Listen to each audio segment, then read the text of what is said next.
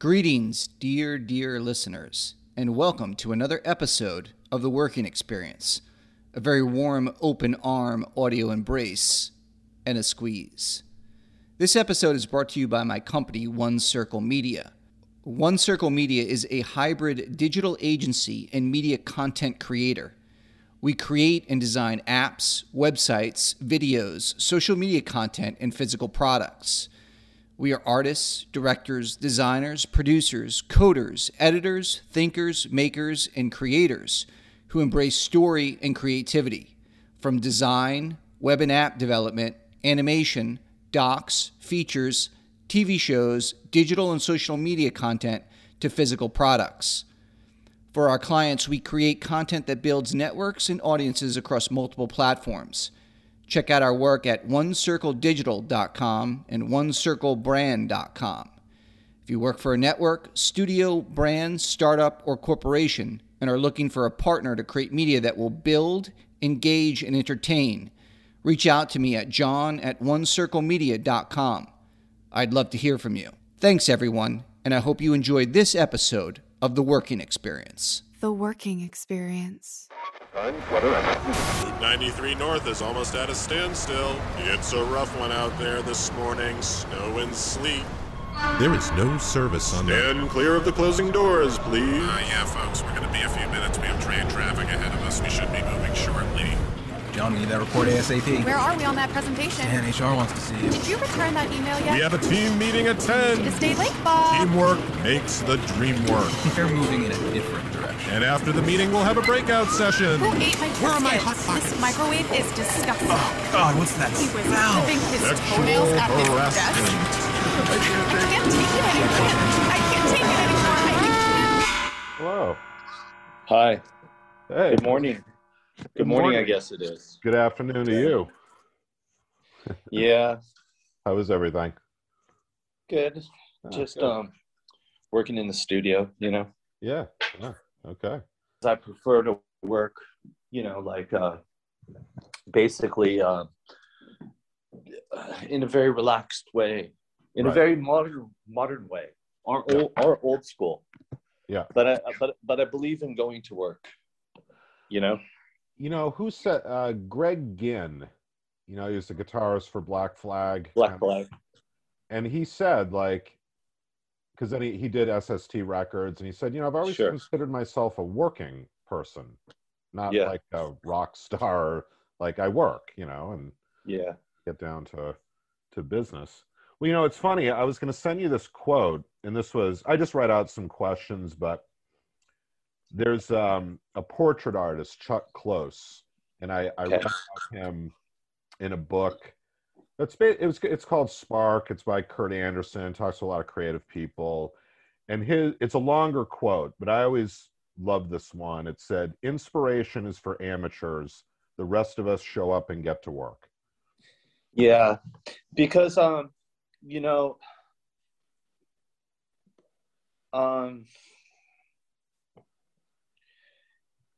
really great art should somehow, I'm not talking about how you present it, but really great art, it should reflect a full spectrum of human emotion and observation of some type. Even in the depth of a singular piece, it should have some kind of depth that covers this really wild thing. It's one thing to be Donald Judd and say this is a black box and this is why it's art.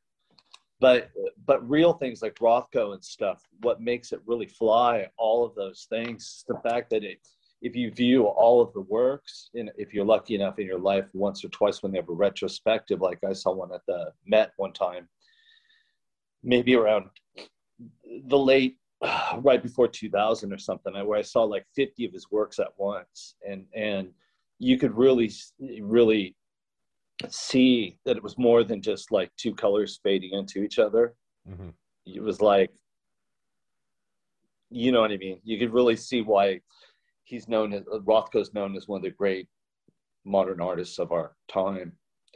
Yeah. Or was, and it's this full spectrum of human emotion, even within these fades, these color blendings. It's just all these different things that they communicate in there.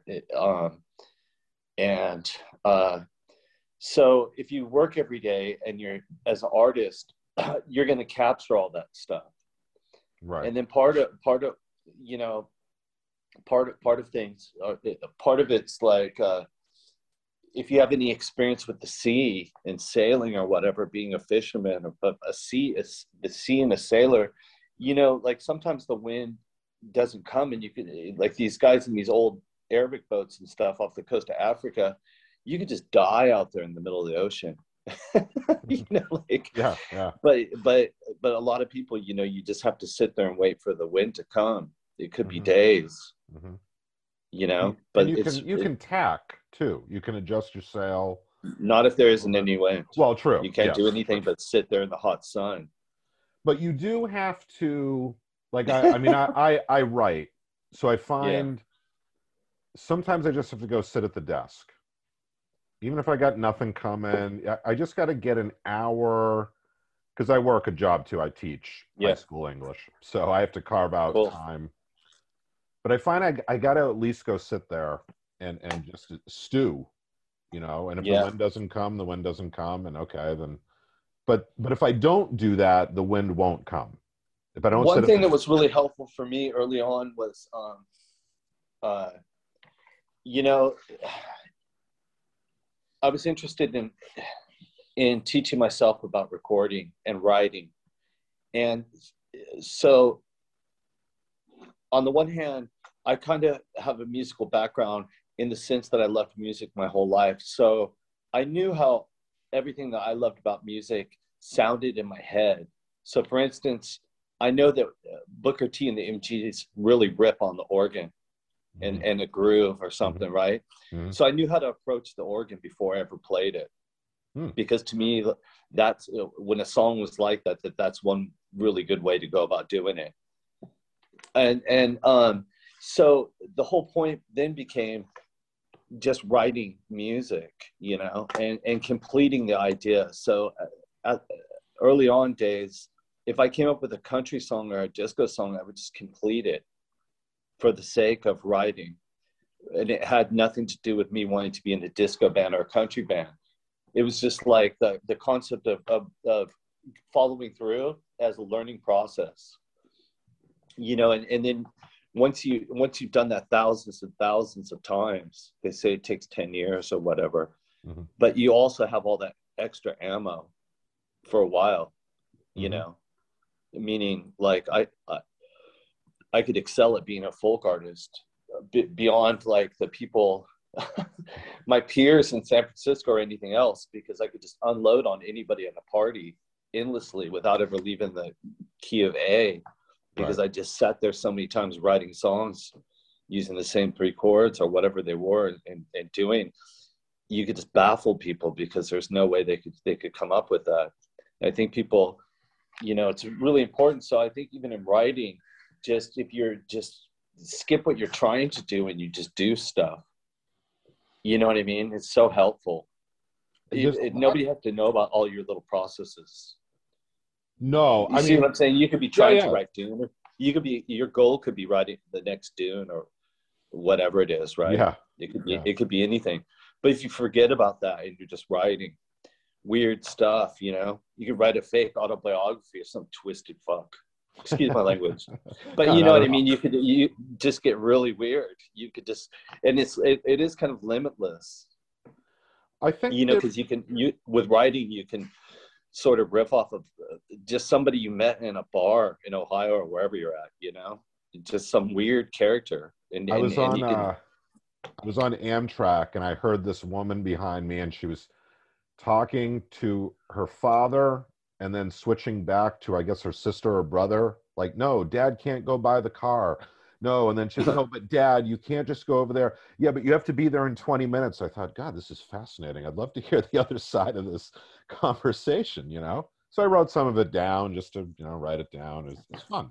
I like it, you know? But I think you also have to you have to love it. I mean, you really have to enjoy whether you're writing a country music or disco, like, or just writing books or short stories or whatever.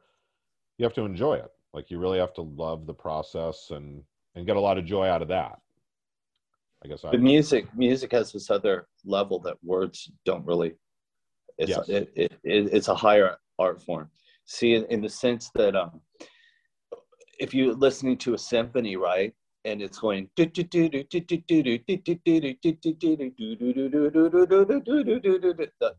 composer goes on to something else, but your brain is still singing the other part, and they do it on purpose. So you're doing these mental loops of the way they trick you, these like harmonic melodies. So your brain's actually, if you're one of the people with musical aptitude, you're just sitting there and you're actually a participant in hearing things that aren't really there. It's triggering. It's like a long loop. It's like when you're in school and you're a little kid and they're singing rounds, row, row, row your boat, and then the next part of the class starts singing, but your brain's just doing that automatically.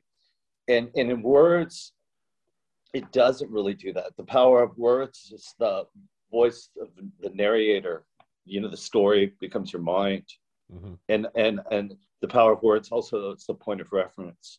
So it's there, you know, like everything you read inspires you to sometimes to shoot off into something else, you know, and to learn more about it. So that's where, you know, if you listen to like some old Freemason guy like Manly P. Hall or something, he's just giving some lecture, but he's talking about all these ancient civilizations or something. It's not really about what he's the 2-hour long lecture or something. It's about all these fascinating cultures and subjects that he's talking about that you're supposed to like go investigate. Could be anything, but that kind of stuff's really cool. And then I guess yeah, books are really great that way. To make you think. But the best thing a book can make you do is, you know, is make you want to put it down and go out and live your life until you meet people, and then you're like, oh man, I'm stupid, I need to read more books. It's like this giant pendulum. Yeah, I know. I'll hear about a new book and think, I got to read that one, and then 2 days later I'm like, boy, I can't read all these books in my lifetime. I got to figure out. But whatever grabs you, you know, too. I mean, sometimes picking up a book by accident, and, you know, it's a wonderful experience. Well, I think the concept of your occupation of just trying to inspire other people to be interested in things is interesting in and of itself. Yeah, we don't live in a culture that embraces books so much anymore, particularly younger. Well, it doesn't embrace very much of anything. It embraces like, hey, what's on Netflix? Anybody got any suggestions? Yeah, you know, it's like bananas. I know. It's bananas culture. I mean, I obviously don't live in the same exact culture as you. Yeah, which is cool.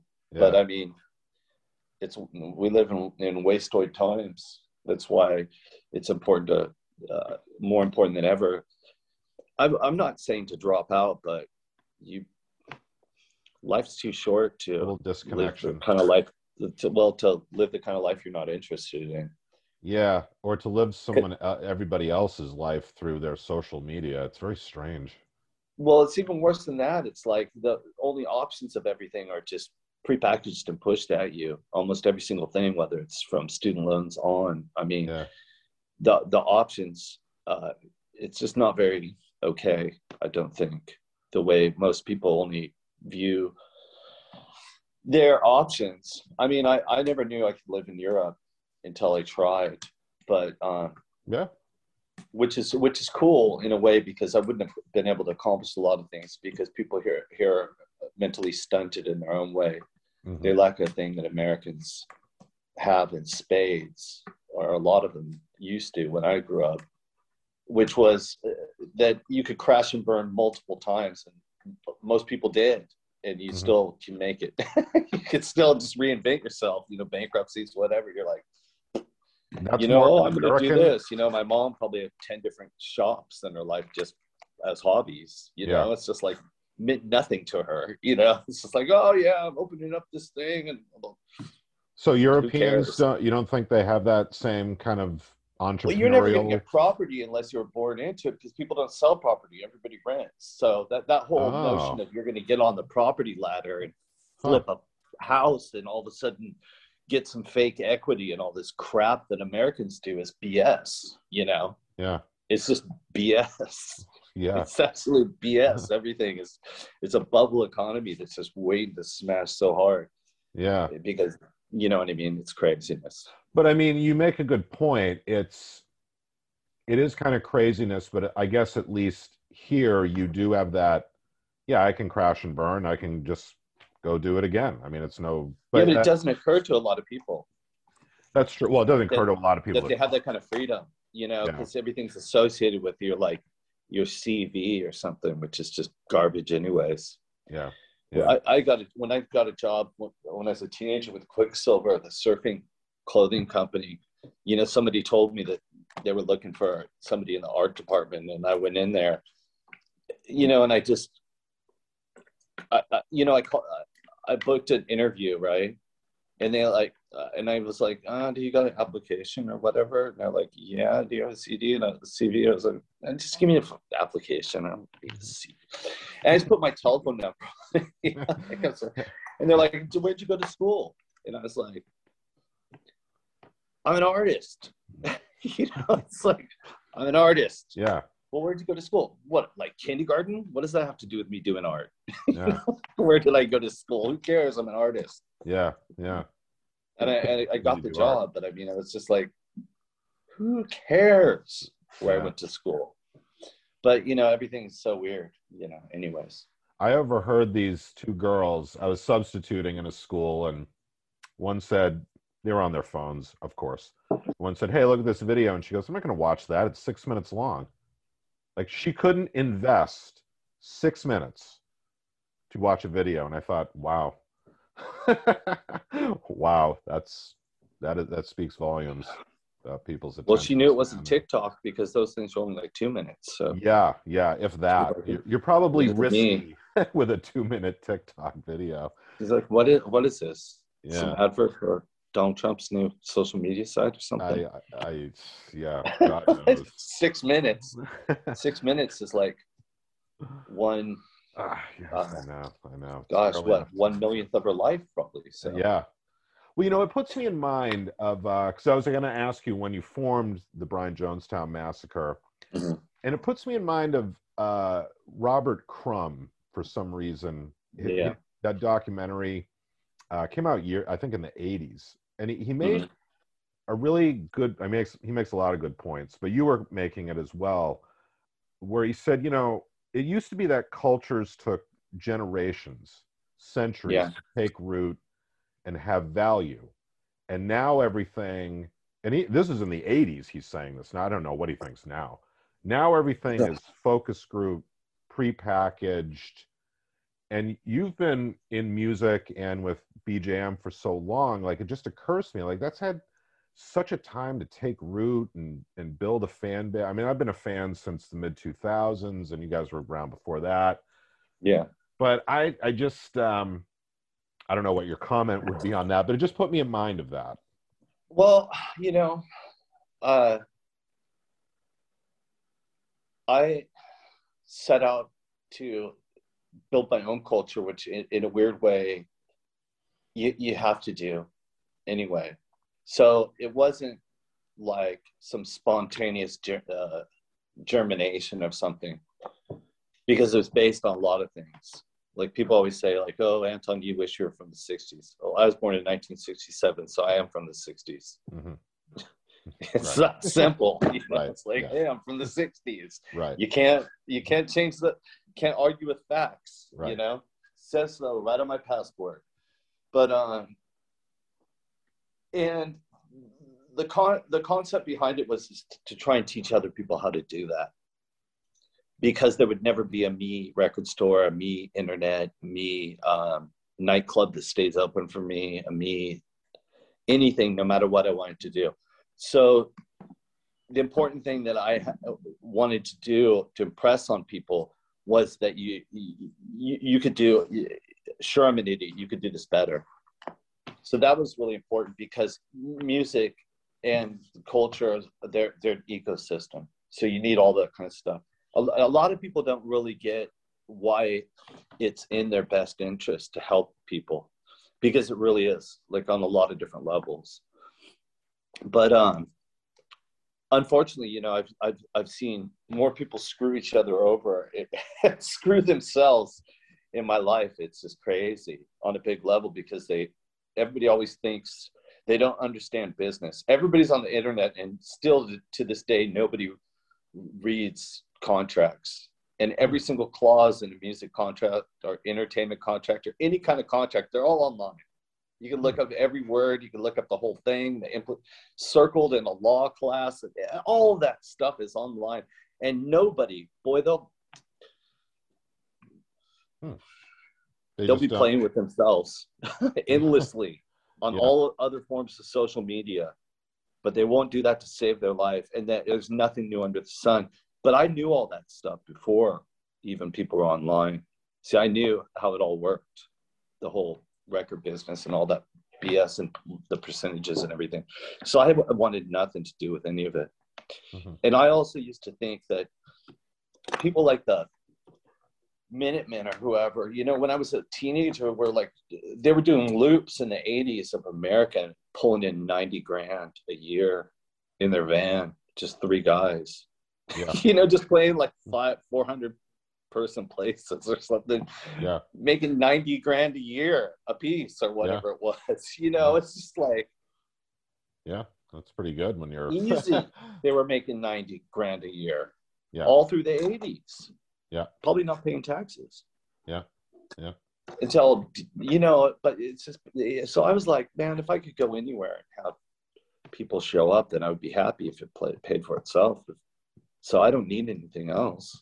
Right. And then I kind of just knew that is saying no, just flat out saying no to all of it, when everybody in the world says yes, and then that was going to make me more successful in a certain way, because there's this thing where you can't reject the whole thing and be seen as doing that, and then all of a sudden be praised by it. So it doesn't matter how many records I sell. I outsell Rihanna. You know, and I'm not going to get number 1. There's no way. They just don't do it. So there's other things in the industry. I know people in the UK, they're on TV 4 times a year, you know, on the biggest show, nighttime shows or something, and they'll have like 3 million views, listens on Spotify of their song, and I'll have like 69 million. There's no way they'll let me on TV. You know, they're just like, no. But in France, they do. In France, I'll be on like the news talk shows, you know, like they're Charlie Rose, whatever, you know, because they kind of like the idea of the rebels. So when did you know the other guys when you formed Brian Jonestown Massacre, or no? Okay. You know, when I started bands, nobody that had a band playing the kind of music that I wanted to play to would want to be in a band with me. It was so there's that thing. And one of the big motivators for me to play music was I figured out quickly that from people playing punk rock music and all this other stuff, the people weren't too bright. So that there's that situation in music that you know, that could be an empowering thing. It doesn't have to be an arrogant thing. But for me, it was really inspirational to have that realization, because I'd only seen like video clips of the Beatles or whoever playing, you know what I mean, reruns, or whoever on TV playing music. Doesn't matter. Right. Let me are you there? Yeah, I'm there. Sorry, somebody tried to call. And there's nothing that Jimi Hendrix or Paul McCartney has ever done that leads you to believe you can be them, because you can't. See, right? They're unique and one of a kind. Just like Artie Garfunkel, he's a one-of-a-kind singer. You can't sing like him. Now, 1 million people do sing in proximities of Whitney Houston. For some reason, that became all the rage, the vocal after Christina Aguilera. It's just like an endless vocal gymnastics thing that they all seem to copy and cultivate. 1 million people can do that for whatever reason. That's like their thing. But anyways, but it was more like punk and that kind of music, seeing live music that showed me that I could play whatever I want. too, because those people were idiots. But yeah, I became really interested in renting out my own spaces and doing whatever I could to, because in California, you see, since the 60s, music used to be in coffee bars and all kinds of places, right? And then around 66, the LA City Council freaked out and said, no more kids on the Sunset Strip after 10 p.m. They called curfew, and there were riots because all the coffee houses had all the bands. So you'd see the Birds and all these bands were playing in coffee shops, right? Yeah. So the riot on Sunset Strip, and that freaked everybody out. And then so it became 21 and over to see music from that time on. Right. So that completely shaped everything, because everybody's musical opinions, you were already an adult. You could already be dead in Vietnam before you'd ever seen a live band play, besides your school dance or whatever. Mm-hmm. So the thing is like I became hell bent on creating my own places to play or doing all that kind of stuff, like in spite of that, my whole life. Okay. You know, yeah, to help get people into it. You're like trying to find ways around the established sort of thing. Yeah. You know, more important than looking for any gosh, what's the word for it?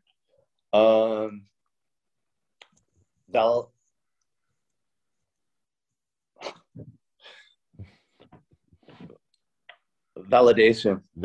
Okay. Yeah. From an external source. Could be Big Daddy White Bucks from White Guy Records or whoever, right? Yeah. The media. It didn't matter. You know what I'm saying? Like never needed permission. So who did you like growing up? Who'd you listen to? Who kind of grabbed you? Well, I liked all the 60s music, you know, from the record collections. Even when I was like 11 and 12, my next door neighbor, it's so funny. He worked for when he was young, he was a big guy. He worked for Calgary Stampede, which was this traveling Canadian festival. And his job, he was so big, he was like a football player type guy. It was driving around with Thorazine on a horse, and he would tackle hippies that were freaking out on asses, just shoot them up with Thorazine, knock their asses out. The dope's like out of his pouch. That's a good It's CD. such a great story. Yeah. But anyways, he was one of these guys that, if you know any of these mental record collectors like I have, he was even worse than me. Boy, he had like 2 or 3 copies of every damn thing you could imagine from the 60s. So he was like buying every record as it came out, the whole 60s. And once he found out that, and they were all in his garage, his name was Bill. And once he figured out how much I liked music, he gave me all those besides my mom's records. So I had like 2,000 albums, you know? Yeah. And then my sister was starting to get into new wave and punk and all that stuff. Yeah. And all my friends, older siblings. So, and there's a lot of bands from where I'm from. So it was like, talk about Black Flag, you know, I saw them when they were good and all that stuff. The Coos Nest was right down the street.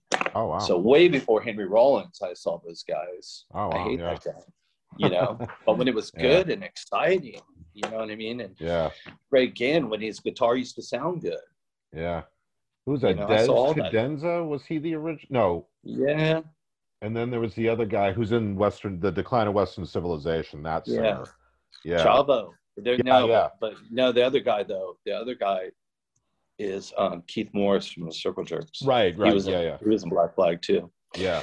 But those guys were good, but it wasn't just them. It wasn't the cool thing is that I'd like to say is, you know, when you tried to be like Johnny Rotten or whatever when you're a little kid, you just became yourself. But if you tried to be like Sid Vicious, you just became a glue head on the road to nowhere. Cirrhosis and death. Yeah. This is this weird thing. And that, you know, people became hairdressers and into synthesizers and all kinds of things, but it was all really related, which was just a serious desire to like create your own culture, because the alternative was so bad, and none of that stuff even came about, the Nirvana stuff, for another decade. Yep. Yeah. We were already doing what they wanted to do when we were like 11 and 12 in our bedrooms and in our parties. So we were already mixing Bowie with the desire to play punk music, and You know what I mean? It was Yeah. that's why I never even needed that stuff, even though I'm the exact same age as him.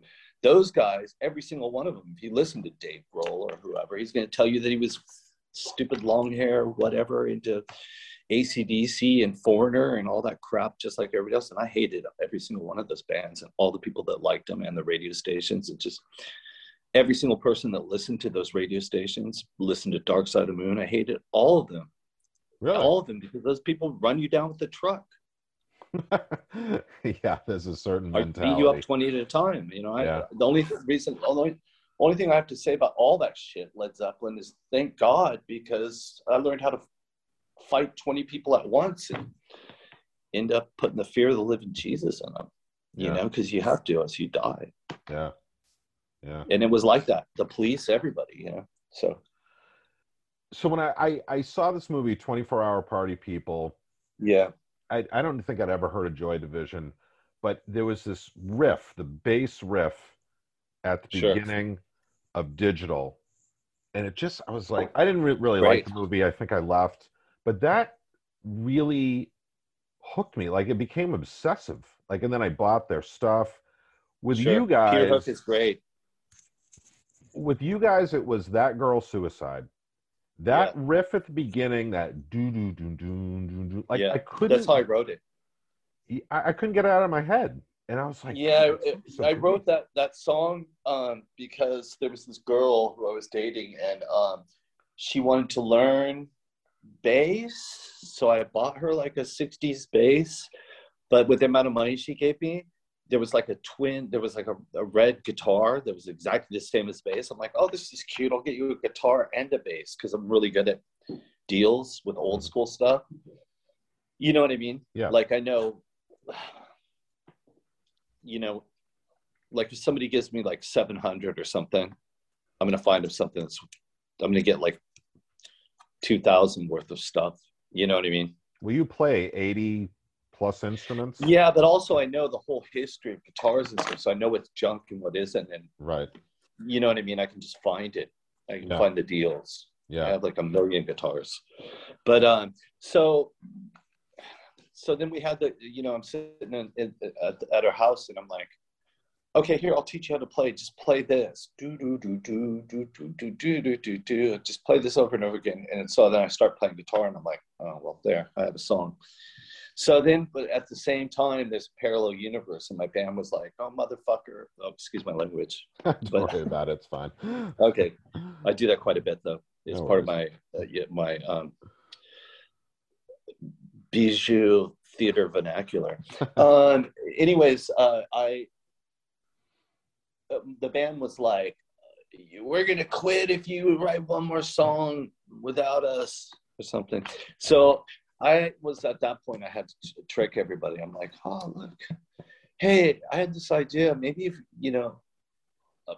if you just copy what I'm doing on guitar and bass for a second, oh, that's really good, blah, blah, blah, blah. Okay, and then I start playing something. I'm like, okay, and then, okay, well, you switch to this part. Oh, yeah, wait a minute. Now all we need is a change, you know? And then I was like pretending that we were all writing stuff. Yeah. Yeah. You know what I mean? Because I would do anything just to. But it strikes me that song is, I think, when you're talking about the symphony and the layers, like from that very simple riff, and then the melody that's playing under it. And then I heard a version where you guys added. It's a live version where you like there's sort of not an organ, but it's like a synthesizer added. Yeah. And every time I hear that song, like you've added something new to it, or it's a little slower. It's such a wonderful. Yeah, a little bit older. Yeah, or it's a little bit quicker, or it just just seems to evolve every time I hear it, and it's just such a that's what hooked me in. That riff hooked me in. Well, the other thing is because there used to be this like right, yeah, in it, and all this other stuff. It's kind of hard for a lot of people to play. There's this weird sliding thing, like sort of Brian Jones thing. It's hard for me to play it, but there's this weird thing in it that a lot of people don't get on guitar. I did it again in Lapie in my French band, and did one of those guitar parts that I can't play more than one time through. I like what I can do it once. Yeah. It's like I had to loop it, because it's just but it's such a good idea. Yeah. But there's no way I'm good enough, some Django Reinhardt stuff or something. How does the process go for you? I mean, does it start with lyrics? Do you hear melody? Are you fooling around with instruments? Are you picking stuff out? It's different. It's different. The last 70 songs I wrote in a row, one a day, like sort of almost all of them. One of my guitar players and my drummer, we're doing it together. So I have no spare ideas, So I stand there, and this is going to sound weird, but I mean, I could get into it as deep as you want to get it. But please do. Well, there's a couple different things. First of all, there's kind of a sound that's in the air, in the earth, in almost the universe, but we'll say our solar system, that changes subtly every day or two. It's not exactly 24 hours, but something will sound so right to you, right? And you can write, and it'll be there for a little while, and then it's gone. And if you have a capo, which is a device that you put on your guitar or whatever, and you slide it to change the tuning. So basically, if you're playing the E chord, you put it on the first fret, and then you're still playing the E chord, but you've moved up. Mm-hmm. So now you're playing F sharp. Doesn't make sense. If you know what a capo is. Yeah, I play a little guitar, so yeah. Okay, so yeah, capo, so you change the key of songs. And you can really home into what this thing that resonates with you. Now, we know that all the planets make sounds. We know the black holes make sounds, and all this crap makes sounds, like radio telescopes in the universe, right? But the earth and the ground actually make a sound. In California, it's everything's an A. But with the electricity of the ground, not only the ground, but the actual earth, they call it, not only is a ground is called earth in Europe too, but the actual earth, like there on that plate is an A. It resonates. So I wrote hundreds and hundreds of songs in A. The Beatles never did that. When you get to the UK and this continent, it's like bees. It's like moved up. It's in a totally different resonance. See, it never chimed in. Go back to California. It's the birds and everybody are in that key unless they change it to resonate. Now, women and country people, they like C's and D's because of the way they can harmonize. So you go to India and it's all in C and D. All the sitars, they could tune them up to anything in the world, but it's all in C and D. Those are the sound of their universe because it's that continental plate making the Himalayas, and that is the resonance, the om that they hear in their head. So anyways, but it suddenly changes. So you'll be playing, you stand there. So I can pick up my guitar and I go wing with the capo and I can move it up. Okay, this sounds good. And then I just start writing because it's already chiming out. It's already in this thing. And then you just kind of, the subtleties of what makes the same. See, I play the folk chords, right? Mm-hmm. So it's really interesting if you're sitting at a piano. You're a composer. I'm a composer. I compose for film and TV to spec, watching the film go by. I did a whole series. I finished it. It'll be in November in America on PBS and oh, nice. BBC America, but it's already played over here, over in the UK. Okay. It's called Annika. But anyways, I composed the whole thing with another person. So I didn't just write some music and then they used it. Like people call themselves composers these days, and that's not composition. You just write some crap, right? And then they just put it in there. That's song placement. But there's all these funky titles now that people that don't mean anything. You know what I mean? The way they stretch and bend. But so anyways, if you're a composer, you're sitting at the piano every day and you're running your fingers across the keyboard and you've played all the notes a million times, but what is it that hones into the one thing that all of a sudden catches your ear, Mr. Eric Satie, and all of a sudden you're like, oh, ding, ding, ding, ding, ding, ding. And you're playing Moonlight Sonata or whatever, next thing you know. But yeah, whether you're conscious of it or not, there's certain things that resonate, and they retain the beauty of form. That mathematics doesn't matter if the whole world changes, because now we go back to an earlier point of reference that I brought up about the full spectrum of human emotion. It will still resonate in some way with someone, with something that they identify with. For some people, it'll strike a chord of a mood that they recognize. So it doesn't have to be in the tone of the universe at that moment. They can still pick up on its whatever it was you were trying to communicate, or that you were tapping into. But so anyway, so I figure that out. They're sitting there. I start playing something for a minute. I go, okay. Then they start playing with me for a second. I'm like, oh, could you just play this, right? The drummer, I'm like, okay, let's approach it like this for a second. And then I understand it as a song immediately. And I go, okay, stop. We unplug the amps. I flip them off. I either plug in direct or use acoustics, record that stuff, because I identify the tempo exactly,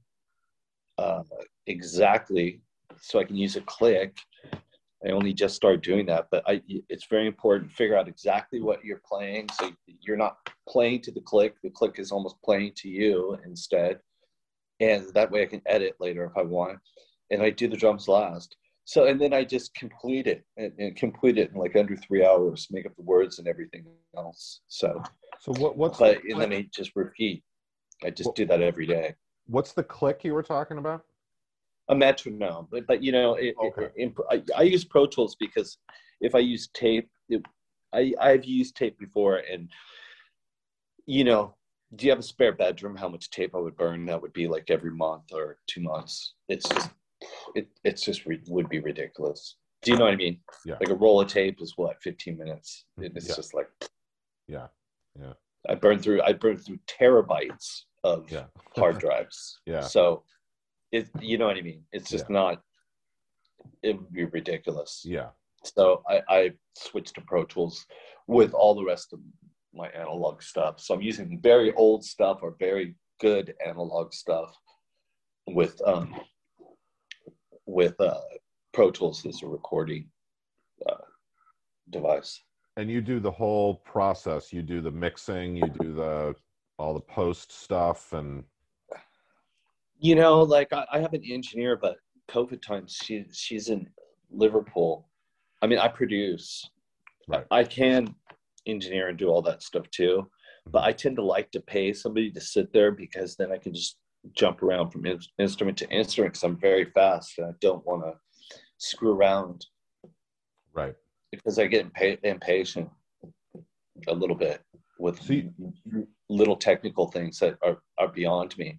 Right. Like when I used to do acid or something, I would have no problem sitting there all day, like making the sound over here, do this, that, and the other. You know what I mean? Yeah. Like, oh, this is cool. It sounds great. Wow, this is amazing. Yeah. I don't have the patience to do any of that stuff anymore. Yeah. You know, because I don't have the patience to tune my guitars almost. Yeah. Do you like being in the studio? And well, I shouldn't say you should like one more than the other. What do you like about playing live? Like when you're able to actually get out there on the stage and reproduce, or how difficult is it sometimes to reproduce what's in the studio live? All of them. Well, you know, okay, first of all, one is a conceptual art form, and the other is a performance art form. So they're two totally different things. The thing about conceptual art is I like to create something that doesn't create an albatross around my neck, meaning something that can't be lived up to. Mm-hmm. I want to exceed that. So what I wanted to do is to create a atmosphere, environment, this thing, right, that grabs my attention, but I want to be able to break free from it. So I wanted to like trigger some sort of some altered state in me, but I want to be able to walk away from it and not be obsessed with it. So for many years, I didn't even bother finish the lyrics beyond, and I still just do first take stuff. But I even try that hard. Like now I'll just try to think about it a little bit harder than I was, because I knew that I would just do it live. I would just sing, have it complete. And also Dylan once said that in a song, he's like, if my thought dreams could be seen, they'd probably put my head inside a guillotine. It's all right, Mom. You know? Yeah. Yeah. And there's a lot of truth to that, because a lot of things I have to say that people just don't say. Yeah. Do you like playing live? Do you enjoy it? Yeah, I do. Now, live, there's a lot of different things. See, live, it's a team sport. So you can't say, only idiots are going to buy that. Like, oh, yeah, Neil Young's such a great guitar. Well, if his band sucks and the drummer sucks, yeah, Neil Young's band sucks. That's just the bottom line. Yeah. Like, if you could, people do it all the time, man. People are going to jump up and down and rant and rave about the Rolling Stones or some shit. Yeah. But they're like, oh, you got to listen to this drummer, man. Look at it. Here he is playing with James Brown in 1982. And I'm like, on David Letterman. And I'm like, square as shit in 1982, man.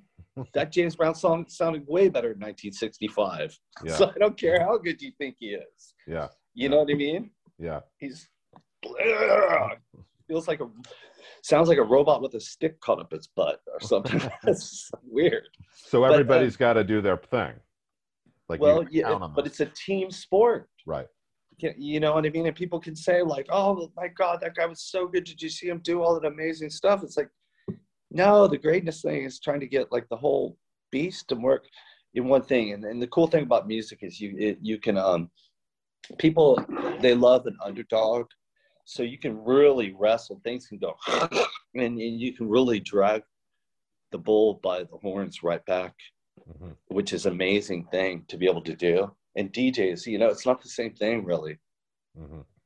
Yeah, it's not the same thing at all. I mean, they kind of do it in a set, I guess. Everybody stops dancing. They're like, "Oops, that was wrong. Well, how about this?"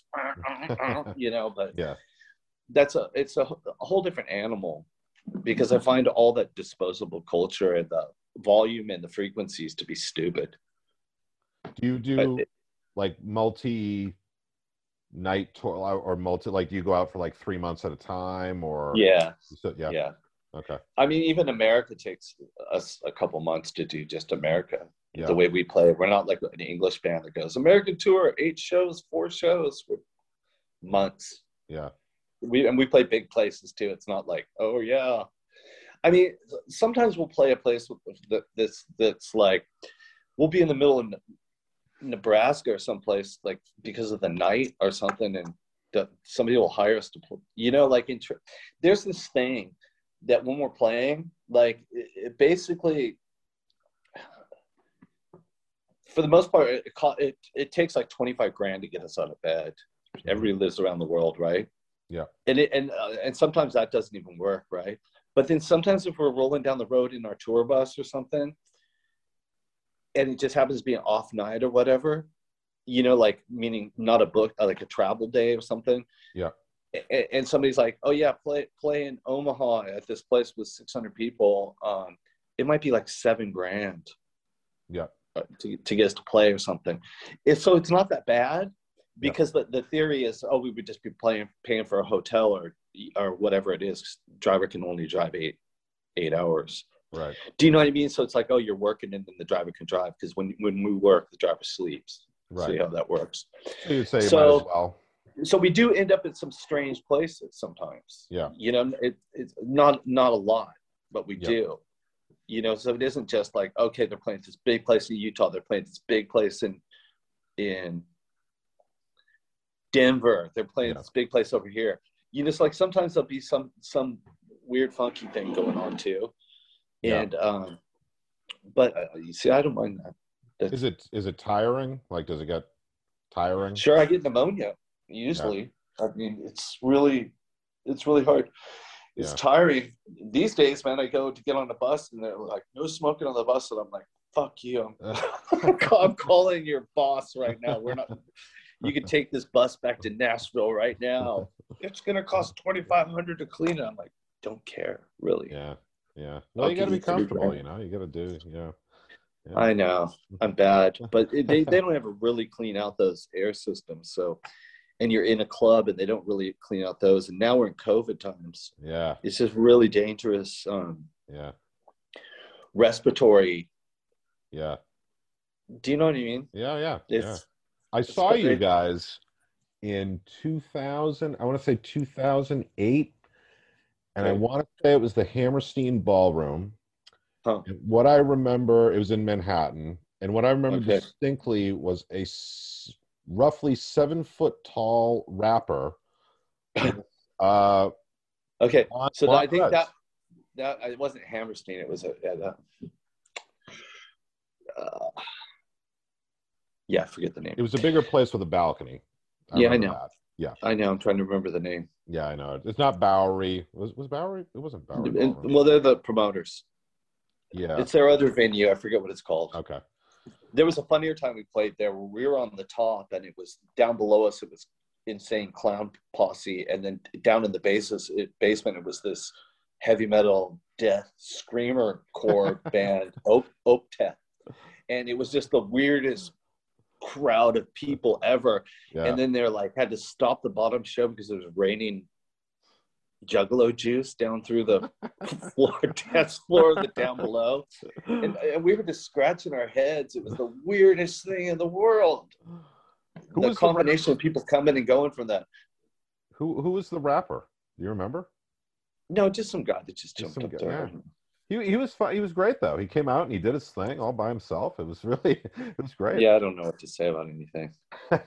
Sometimes I'm tolerant. But yeah, it was really a trip. What you've been doing this a long time. What keeps the music fresh for you? Like what keeps it, still alive? Well, I like music, so that was my other question. What do you love about music? That was going to be my opening question. It's more complex what I do. You have to take a look again. There's more variables than flying a jet airplane, so it's more complicated.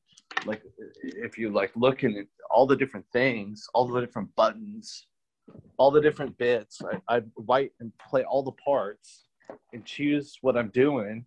There's all these little knobs and doodads you can be looking at and the way they all work on the different tracks that I have limitlessly available. That's a limitless. There's a lot of space in there to explore, and it's also like a magic machine. I think whatever music is for me, or whatever my inspiration is on a given day, nobody has to know anything about that. See, which is good. Like all they have to know about art is what it means to them. Mm-hmm. So in that way, it's a magic machine where other things aren't, I think. Meaning I could be as sad as can be, somebody done me wrong or whatever, but the listener doesn't have to. I can even flip it around, write that sad song and write happy lyrics over the top of it, juxtapose everything, and nobody has to know whatever happened to me. It's not important, but people may like it, and it can be vice versa. It doesn't even matter. See, but people can make whatever they want out of that, and that's a really positive thing, I think, in this world, in the arts. And some art forms are a lot more concrete than that, because they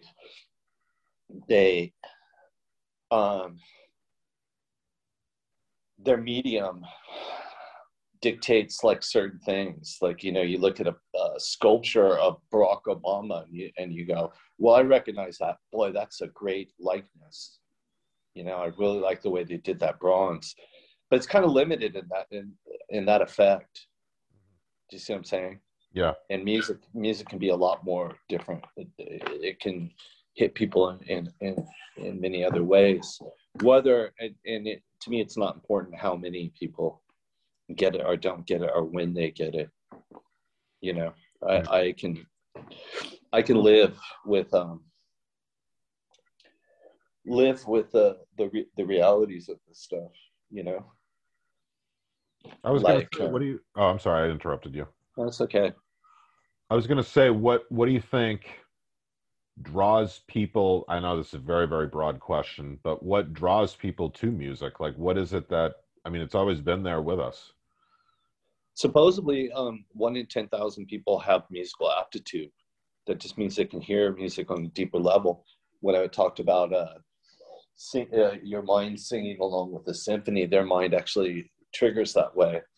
A lot more people are affected by rhythm or just loud noise and tribal group functions. Mm-hmm. That, even though the courts have now said that that's music too, mm-hmm. A lot more people get caught up in that. Mm-hmm. Kind of the group thing. Is that what you mean? It's a group activity. It moves their body. There's the tribal trance thing. It's just very old. And, you know, it doesn't require any thought whatsoever. And in fact, it's the opposite, where you surrender yourself to that stuff. Okay. Different music forms, they trigger different reactions. Like, I think loud heavy metal and its ferocity and all this stuff, like really crazy stuff, you know, your body's natural inclination is to like go away from those kind of sounds and that energy, right? But the response it triggers in people, like banging their head and coming closer into it and getting into it, is like you fight that, and that's the payoff. Do you know what I mean? That's the whole thing, is you're just fighting that feeling. Mm-hmm. And like punk might be this aggressive, energetic thing where you're going round and getting your yahoos out, and that's another thing. Yeah, you know what I mean? It fills a lot of other things, and the dance, techno, and stuff, the hip hop jams, and they're all this other kind of crap. You know what I mean? Yeah. But I'm just not into disposable culture that's dated in a certain thing. Yeah. You know, I don't like the whole culture. I'm fine with people and hip hop and all that stuff, but I'm not into all the disposable culture. Yeah. I think it's just dumb. It's just digital litter. I've always thought, like when I was growing up and we were into metal and all that, we would accuse each other of, oh, you just like this because it's popular. And we would accuse each other of being posers and sell out. We'd argue which bands sold out and things like that. And I guess it all just had to do with authenticity. Like, what's authentic? Like, what do you really enjoy? Well, authenticity. Ready? You got NWA. You got anybody since then, right? You got these guys, these hip hop guys, right? They're all fucking gangbanging, right? And they got their Lamborghinis or whatever, they're flashing. They got all this stuff, right? And you're thinking like, whoa, my God, this surly, dangerous, talking about murdering people. They got all this shit. And then you flip the camera around on the film crew, and the whole place is bonded for like $1 million. And there's like 900,000 worth of video and film gear that's rented, and the cars are leased. Yeah. You know, there's some big old Jewish lawyers sitting there. The whole thing is just a charade. Yeah. All of it. Yeah. But then you're like, oh, well, it's really real. He died. He just had a #1 on TikTok, and he got shot down at the nightclub last night. Yeah. Just like, who cares? Yeah. But I mean, but there's a whole flip side of that. Since the beginning, it's like, fuck the police. They're filming this stuff, like, you know what I mean, with this film crew and this editing suite in Hollywood. It's like, you know, it wasn't done in somebody's house. That's true. Yeah. It's like big money. I always thought came from... It's all insured. Oh, yeah. No, I agree. But I always thought it came from not so much... I mean, yes, there are like, did you really go through this or whatever? But I guess I finally figured out I respond to bands, artists, writers. Do they like it? Are they into it? Like, do they really love the music, the art, the book? Because I just think, even if I don't know it, I can tell. isn't everybody into it? But you know what? There's like this whole thing that really bugs me is the diminishing returns artists, the legacy artists. Mm-hmm. They're just like playing at like these supper clubs, and then the tickets are like 1,000 or whatever with the meet and greet and all this crap. And they don't give anybody the time of day because they think like, well, you didn't sell 4 million records, son. And now it's like TikTok videos or whatever, and people are selling no records or 100 records. Like, you know, Rihanna went #1 for selling 500 copies. Yeah. And then she went #1 because she signed a deal with Samsung that said, oh, if you get this phone, you know, we're going to leak this on Friday, this new album or whatever. And then they said, oh, we accidentally leaked it a day early. And then a billion people pressed the button. Yeah. But it had nothing to do authentic. with anything. And the funny thing about it is nobody cares about those damn records. No. Like nobody who likes her, even the whole music is really disposable. Yes. I mean, I find, I don't know, you know, like I just don't see anything, from my knowledge of history, I don't see anybody giving a hoot about any of it. It doesn't matter if it's Drake or anybody caring about any of this stuff in not even a handful of years. Nobody cares about Public Enemy except for some white guys on some like reminiscing thing. Nobody cares about the Grandmaster Flash or any of the original hip hop guys. Nobody cares about anything. And well, do you think that's a slam? Is that a slam on the music or is that a slam on people? No, because Public Enemy is phenomenal. Right. It is its own genre, and it was in a way this it became a climax of this synthesis of things. You know, Rick Rubin bringing in his love of Van Halen or whatever into the hip hop thing that he also loved, like slamming everything together and just, you know, and the politics. Like Chuck is still screwed on incredibly tight. He's the same as he ever was, you know. Yeah. Which I totally respect more than a lot of people, you know. Yeah. More than a lot of people. Yeah. Because a lot of people have really funky attitudes. You know, there's all kinds of amazing stuff in the world, you know. Yeah. I mean, a lot of things aren't as deep as you think they are. Like, yeah. I mean, there's a song by Bobby Jameson, and he's singing. It's called "There's a War Going On," and I even covered it. But he was this guy in the '60s. And that song is crazier than any Dylan song. What he's just saying is crazier in a folk motif. It's what's just going on. That is it. That song? Am I confused? He's just saying, you know, don't go outside today because there's a war going on in your town today. You know? Okay. Yeah. Yeah. Like, yeah. He was out funning around when a cop shot his brother down, you know, and then he's talking about Vietnam and all this other stuff, and it's just like, you know what I mean? But you know, like Kent State and everything, it's like crazier than, it's wilder. I mean, and you realize there was actually there are some people that were too crazy for primetime TV. And when you think about it, you'd like, oh, here's a protest and blah blah blah. Well, I know Dylan's songs from the '60s. Mm-hmm. I know which ones are crazy though. Yeah. The ones that, to me, like if we go back to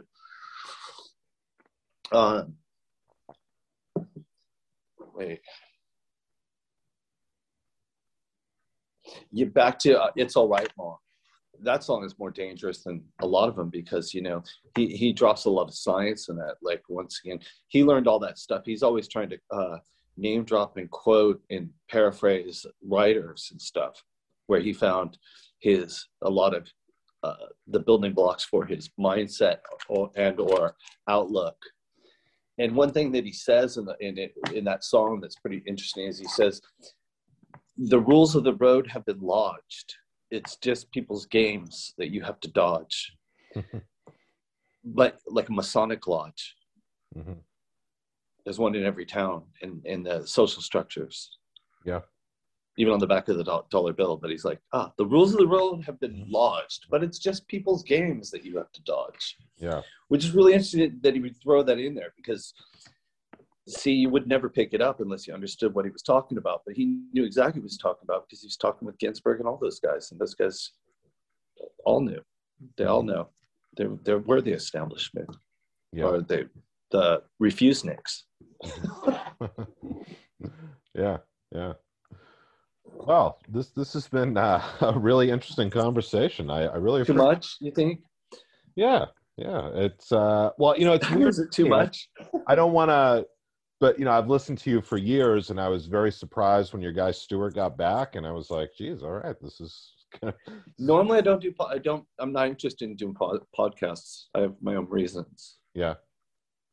Because mostly it is like everybody and their mom has a podcast, and basically what they're trying to do is get you to do a podcast. So their 120 followers, they go, they post the link, and then you have like hundreds of thousands of people connected to you online. So they're trying to get that traffic. Yeah, it's so weird. It has nothing to do with anything. Because I always say the same kind of stuff if I'm doing an interview or anything. Yeah. I'm pretty much, you know what I mean? There's only so much I think about. Yeah. I basically voted with my feet. Yeah. Because I thought that America was, I knew for a long time that America was, because I'm real salt of the earth. Yeah. So I knew that America was what was up a long time ago. Yeah. You know what I mean? Yeah. And it started, not that you asked, but it started with, I had Mormon neighbors. So they were always telling me about what was going to happen in the future. Well, my mom was even Mormon. Oh. But so those people are, because they're all into tribulation, but also they're like looking for the signs and everything. They were telling me about all this crap that was going to go down. And then when you see the head of the CIA become the vice president and a movie actor become president, because what does the head of the CIA do? It's like, come on. Yeah. Is the CIA the most democratic organization you ever heard of? It's funny. I had this guy Philip Mudd. He was the deputy. Oh, I pray to God his middle name is Jay. My name is Philip J. Mudd. He, like Elmer J. Fudd. Yeah, right. That would have been great. He was the deputy director of the CIA's counterterrorism unit. And I read his book, and I reached out to him. And he said, "Yeah, I'll do the podcast." And cool. Yeah, it's surprising how. I hear what you're saying, but it was surprising how like down to earth he was, willing to admit mistakes. Say like, "Look, we screwed up. This guy died in detention, and we learned not." Well, you know what? The first of all, the place is completely compartmentalized, so nobody even knows what the other people are doing. They don't want to know. Right. So the bosses at any given level. Do you think one person wants the headache of anything? It's micromanaged. Mm-hmm. And there's even teams that are against each other, competing or whatever. Yes. You know what I mean? Because the goal is to get the job done, whatever it is. Yes. So you got all these people that a lot of people are into analyzing things, information, data entry, data edit. But so you can't just talk to one person because they come and go. Oh no, right? No. But he his whole thing was like, look, we should have had more outside people saying, this is wrong, you're doing this incorrectly, so you need to do this. And he said, we did not have that. And I was like, that's kind of a startling not even interesting. admission. You should have asked him see, if you would have known me, I would have said, ask him why Porter Goss and 500 people walked out on the job in one day. So that's a question for somebody that worked at the CIA, because they're going to know who Porter Goss was. He was the head of the CIA. But ask him why he. Yeah, I understand. But I like to stick to 500 employees. I the understand. Top 500 walked out and quit before. I kind of like to. Our whole thing is process. So it's like I'm not, and this is why I agreed to do the podcast, because I'm not here to say gotcha. I want to know how things work. I want to know How do these things come about? Because I mean, we all know that torture was abhorrent. I mean, there's no debating that. So it's sort of like, all right, but how does that come about? Like, that's what I think people don't look at hard enough to then say, we're not going to do that again. Yeah, but it's so, you know what? It's so blah, blah, blah. It's such BS. They said that they said that they ended Vietnam in 75 or whenever, and they were still screwing around till 78 or whatever, right next door. Yes. That Apocalypse Now crap was still going on until at that point they let the Laotian Hill people into America. And that's the dead giveaway that those guys closed up shop and all the people that were on that team came home to South San Francisco. And there's like, it's so endless. Torture. What did those guys do? Did you ever see Apocalypse Now? They completely disemboweled people and left them screaming in the jungle to scare the hell out of everybody. It took the Vietnamese to beat up the Khmers. They were just monkeying around in Southeast Asia. But my point being, torture, you know, they were handing people to Assad in Egypt for ages. If you know anything about where all these bad guys in the Brotherhood came from, they were locking them in dogs and with attack dogs in Egypt, covering them in animal grease and letting dogs attack people till they had heart attacks to make them talk in the Middle East. Before any of the Guantanamo, before any of that stuff, they've been doing this stuff for ages. You know? Yes. Yeah. But that's not the issue, because their mandate is, who do you want to win? And right, and then what does it take to win? Because it is zero sum, right? So that's the thing. But my point was, to me, it looked like after all the thing, like, okay, well, the head of the CIA is president. I didn't make any value judgments on the CIA, right? Then you see, like, out of nowhere, Obama just coming out of nowhere. And I know damn well how many racists are in America because I grew up there, right? So there's no question in my mind, right, what's going on. And then it was really just like, to back that up again, you think he just goes away and then it's Trump land. Trump just wins. It's like, oh, how did that happen? Just like more than half of America now is, I guess, wants to be Nazis or something. Yeah. Neither of those things, Trump nor Obama, happened in a vacuum. See, because Obama almost got us into a war with the firmness of the policy with Russia, to where they said no, and then it was a reset to, like, let's just do business. We'll have this business guy. With Kissinger, it was like Team B came back in. Yeah. My point being, at a certain point, I was like, I can't stick around for this, because I have no illusions about what happens in this next phases with Biden and China and all this. Yeah. After him. Yeah. Yeah. It's like, to me, it's so serious every single day. Yeah. But I think it'll be fascinating for a lot of people that like sci-fi, because my prediction is in the next 5 years, you're going to see some terrifying shit pop up as a warning to China. Yeah. Because they'll keep doing this, like hypersonic missiles or whatever it is they're testing everywhere. Yeah. And you'll just see just something will happen that just goes, whatever. Yeah. we're driving circles around your hypersonic missile. Yeah. Do you know what I mean? It'll be something weird. Yeah. That I think, you know what I mean? Yeah. Yeah. Not to be all conspiracy. But what I really thought is I thought that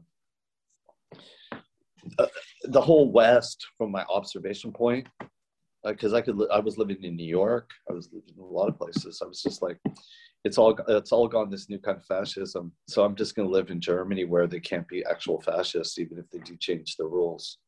Yeah. Like, if everybody has to obey the rules of a surveillance state and these new things, at least in Germany, they have a civil playbook. Yeah. You know. Yeah. Which I really respect, because you know what really broke my heart is my whole life, when I was a little kid, they would tell me the environment, overpopulation, it's up to you kids and all this different stuff, right? And yeah, I watched them ban drilling in California, the oil drilling, because the horrible oil spills and all this stuff, right? The smog in air from leaded gas. And it's like, how many times have I seen them, the nation enact all these laws of whatever to protect everybody, unions, it could be anything, right? Just to rip them up for the next 4 years. And it's just this endless thing that I can't be a part of. I can't. Yeah. Because it really breaks my heart. Yeah. You know, that kind of. Yeah. Do you know what I mean? Yeah. Well, hey, listen, I really appreciate it. This is a fascinating conversation. I love it. And like I said, I'm a huge fan, so I'll keep listening. And all right, I hope that didn't tarnish anything. No, not at all. I didn't say anything bad. It wasn't bad talking. Not at all. Not at all. It was great. No, it was really good. Right. I really enjoyed it. Thanks a lot, Anton. It was great meeting you. I really enjoyed it. Yeah, take care and have a good week. All right, weekend. You too. All right. Cheers. Take it easy. Bye. Bye. Thank you, everyone, for listening to this episode of The Working Experience. We'd like to thank our sponsors, One Circle Media. If you work for a studio, network, startup, or corporation and are looking for a partner to create media that will build, engage, and entertain your audience, reach out to me at john@onecirclemedia.com. I would love to hear from you. And that's it. The end. The sweet end. Until our next audio encounter.